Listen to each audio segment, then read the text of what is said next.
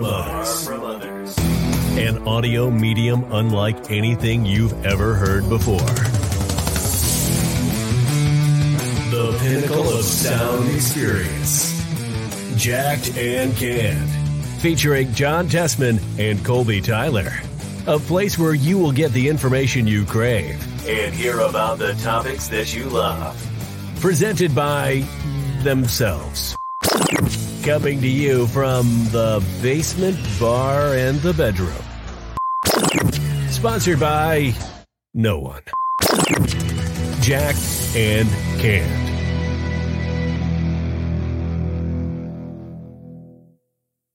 What is this? Ladies and gentlemen, welcome to the Sports Roundtable of Jacked and Canned.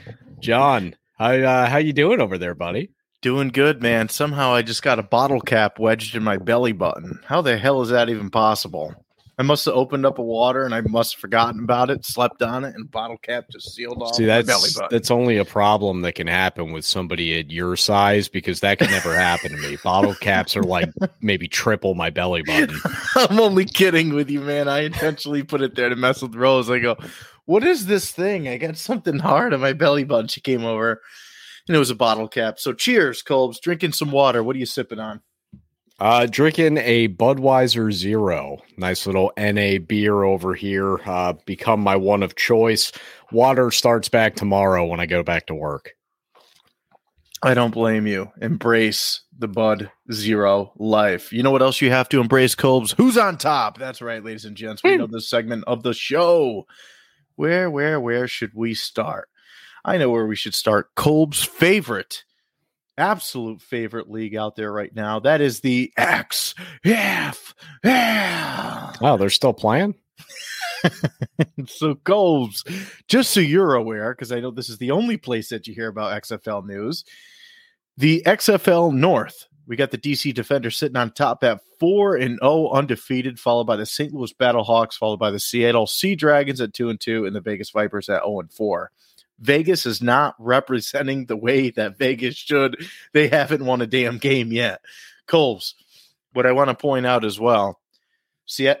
Louis Battlehawks, did you hear anything about it? Did you see anything on ESPN, anything with the attendance? It was pretty impressive. I just got to give it a little. I did hear that they had pretty high attendance, but I mean, in large part, a lot of that has to do with they had an NFL team ripped away from them. Exactly. So the XFL is in town, and St. Louis is absolutely loving the XFL. They are huge Mega Monster fans, I think. All right. XFL South, we got the Houston Roughnecks sitting on top 4-0, followed by the Arlington Renegades 2-2, followed by the San Antonio Brahmas at 1-3, and the winless Orlando Guardians at 0-4. Colbs, I know you don't have anything really to say about the XFL. Hopefully, okay, all right. He doesn't. He just shook his head. Yeah, no, I got nothing outside of literally that the Battlehawks had good attendance. That was the only thing that I heard. Which I mean, it makes sense. They once had an NFL team, and then it got bought and ripped away from them. I will take that as a win. So that alone, that you knew that, makes me happy. So going over to the NHL, Colbs. In the Atlantic Division, wow, what a heartbreaking loss that was last night. And ladies and gents, all I can say is take Colb's gambling advice, because I was about to go pretty hard and heavy before I screenshotted a potential bet that I sent to him. I was going to put down $100 on the Bruins winning last night, because I'm like, this is a guarantee. I'm just going to make, I don't know, $60 from the way that the odds were. And, well, I don't even think you would have made that, John. I think it would have only given you, even off of $100, I think it would have given you like 20. Well, I had a profit boost. So I was like, let me try to go with the one guaranteed in this game. So I went $5 down on Pasternak scoring a goal, which did not happen. And I was like, you got to be freaking kidding me. But I'm glad I didn't do more than that. So anyhow, we got the Bruins sitting on top at 50-11, 5 OTL, 105 points, followed by the Maple Leafs, Lightning, Panthers, Sabres. Metropolitan Division, we got the Hurricanes sitting on top at 44-14, 8 OTL, 96 points, followed by the Devils and Colbs. We have to keep this trend going, of course. The New York Rangers sitting over there in the number 3 seed at 38-19, 10 OTL, and 86 points. Going over to the Western Conference, Colbs, we'll come right back. We'll come back to it. Western Conference Central Division, we got the Stars sitting on top at 37-18, 13 OTL and 87 points, followed by the Wild Avalanche. And the Pacific Division, this makes me sad looking at this. We got the Golden Knights sitting on top. No surprise there. At 42-26 OTL and 90 points, followed by the Kings, the Oilers, and then we have the Seattle Kraken, whose last 10 games, 5-4-1, 3-game losing streak for the Seattle Kraken. Colbs' favorite team, America's favorite team, Seattle, not getting it done. Colbs, what is your NHL takes, if anything, over here? One, it's surprising that it took Edmonton this long to get into the top three. Not really anything against any of those top three teams. Just Edmonton's a pretty good team. And so that is one that somewhat surprises me. Edmonton's, they got two of the top goal scorers in the entirety of the NHL. And although they can be prone to giving up goals, it's still a little surprising considering how much that I feel like they win, that they aren't higher on, or that they weren't higher on the list earlier. As far as the Bruins go, John, they've now lost 3 out of their last 4. They lost one to Edmonton late last week. Over the weekend, they played back-to-back against Detroit. They lost one of those games, or they had won the first one. They were down 2-0, came back and pulled off a 3-2 win, and then they went down 4-0 against them the following day. And they were able to bring it back to a 5-3 as far as what the loss was. But that's why I told you not to drop $20 on the Bruins yesterday, John, because It something's off, and I don't know exactly what it is, but it's not what it has been the entirety of the season outside of what was their other 3-game losing streak. But yeah, I mean, they just lost to one of the worst teams in hockey in the Blackhawks 6-3, where they had a 3-2 lead very early on in the third period. So that's upsetting. This is not the time to really get into playing shit hockey. No, and have to. Well, this is going to be a theme, John, because when you move over to the NBA, I got a couple of notes over there where very similar things are happening. Awesome. Well, before we get into the NBA, a little teaser and something that Colbs is absolutely going to hate, but who else is on top? Well, who else is playing out there? That's going to be the 2023 World Baseball Classic. Colbs, we all know you're the biggest baseball fan. Have you seen a single pitch of the World Baseball Classic so far? No. All right. So Pool A, we got Cuba. Actually, I was going to say Cuba sitting on top. That is not true. We got Cuba, Italy, Netherlands, Panama, and the Chinese Tapia, who's all sitting at 2-2. So I guess no one's on top over there. Pool B, we got Japan sitting on top at 4-0. Pool C, we got Canada and Mexico, and the U.S. tied at 2-1. And in Pool D, we got Venezuela sitting on top, undefeated at 4-0. Colbs, I bring this up because I know we talked a little bit about putting down a couple of bucks here and there. Well, I put down $1 on Mexico, and I think I put down $1 on Venezuela. Venezuela's looking damn good, so it looks like I might win that one. Colbs, going over to the NBA here, Eastern Conference. We got the Bucks sitting on top at 50-19. Last 10 games, 8-2, 2-game winning streak, followed by the Celtics, 76ers, Cavs, Knicks, Nets, Heat, Hawks. Western Conference, Colbs, we'll come back to that Eastern Conference in just a moment.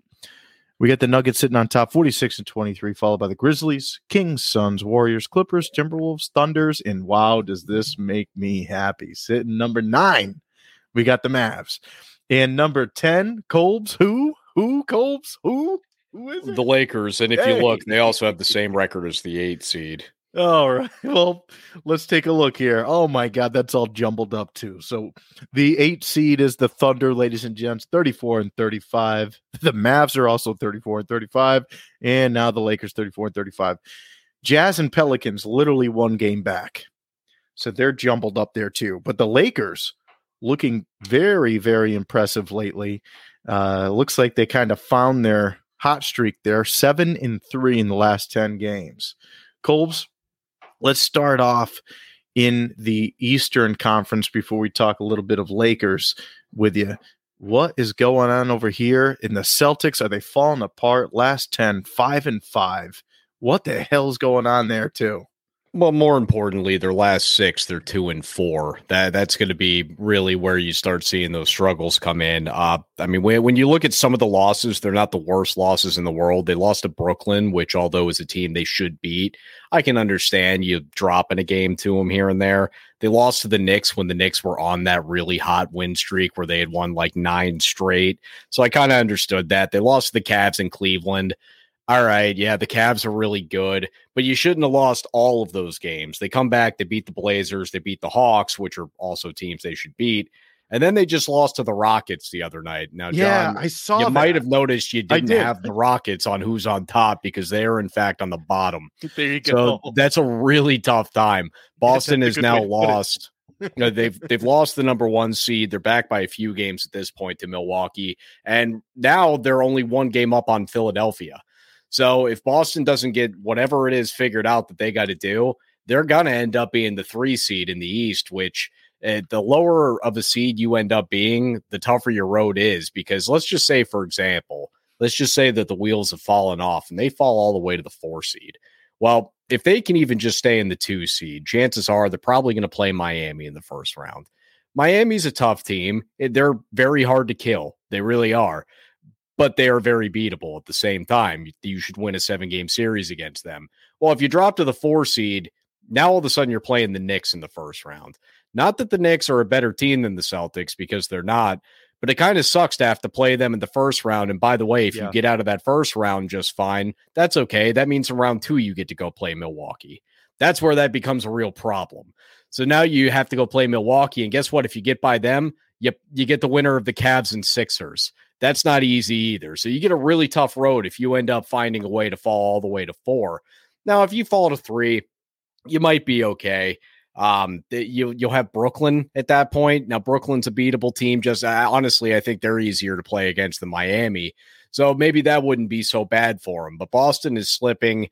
Philadelphia is coming in hot because I don't know if you've seen Embiid, but that dude is fucking awesome. I really like it. It's funny. They're going to give Nikola Jokic a 3rd straight MVP, and I just don't understand it. I honestly think there are like 7 players that are better than him in the league, and Embiid is one of them. Embiid plays the same position as Jokic, and he plays it better than Jokic. I just don't understand why this guy's still getting MVPs.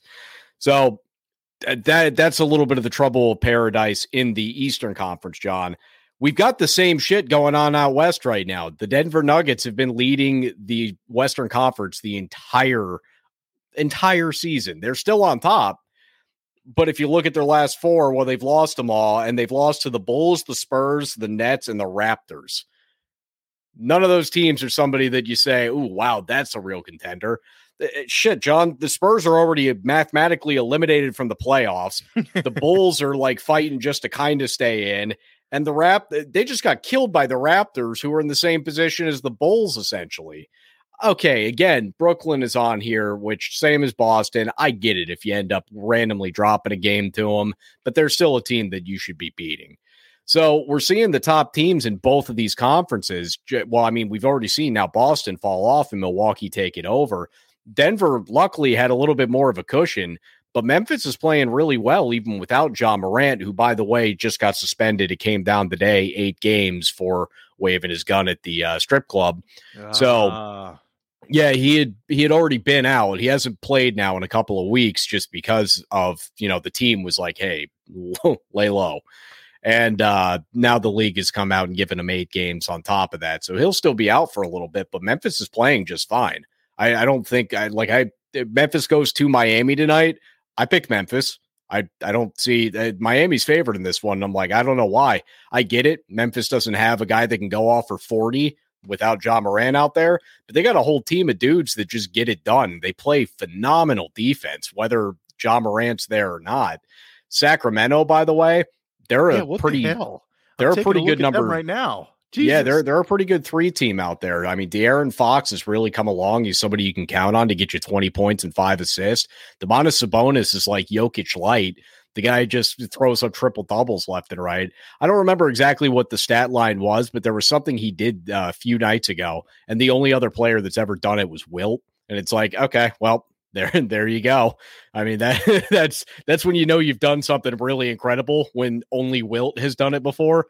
So The Kings are really good. And honestly, John, here's another thing. If you look at the 5 and 6 over there in the West, you got the Warriors and you got the Clippers. Well, if the Clippers happen to pass up on the Warriors, who, by the way, John, the Warriors have the same record on the road as the Detroit Pistons and the Houston Rockets. So if that goes to show you a little bit about how bad the Warriors are on the road right now, if the Clippers just happen to pass them up and the Warriors end up being the 6th seed and they have to go play Sacramento in round 1, I'm taking Sacramento. I'm not taking Golden State in that. Colbs, it's interesting you point that out. Away, they are 7-26. At home, they are 29-7. Holy freaking crap! That is absolutely brutal. So if they end up making it in, they better. I don't know what they got to do, man. No, I mean that record. The funny thing is I at this point I say that specific matchup with the Kings because a lot of people are still doubting the Kings, and I'm here to tell you the Kings are a really good team. I don't think that they're better than a healthy Phoenix team. I don't think they're better than a full Memphis team. I don't think they're better than Denver, but I still think they may or may not be better than the Clippers even. But I think I would take them over Golden State. And if Golden State stays at 5, guess what? They get Kevin Durant right when he's coming back with Phoenix. Yeah. Like they ain't winning that shit either. Hey, Golden State guys, they're done. Like I'm here to tell the audience, whoever's listening to me, Golden State is not winning this championship this year. Honestly, I think they're a first round out.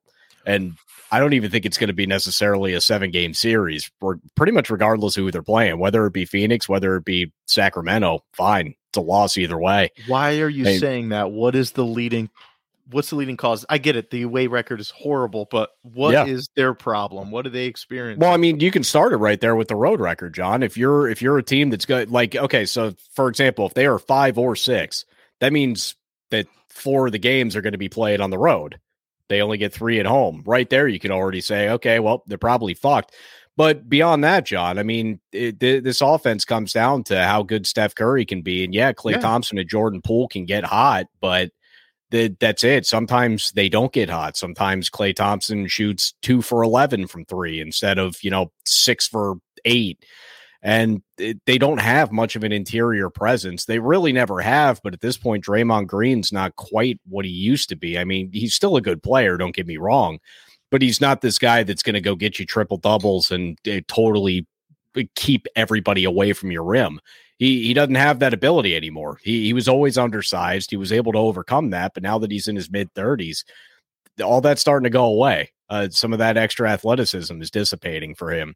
And Klay Thompson, I mean, you give him credit for all the times that he comes out and has these phenomenal games, but there are a lot of times when he doesn't have phenomenal games. Steph Curry's proven to be injury prone as he's got, I mean, really his whole career, but obviously he's had stretches where he's been healthy.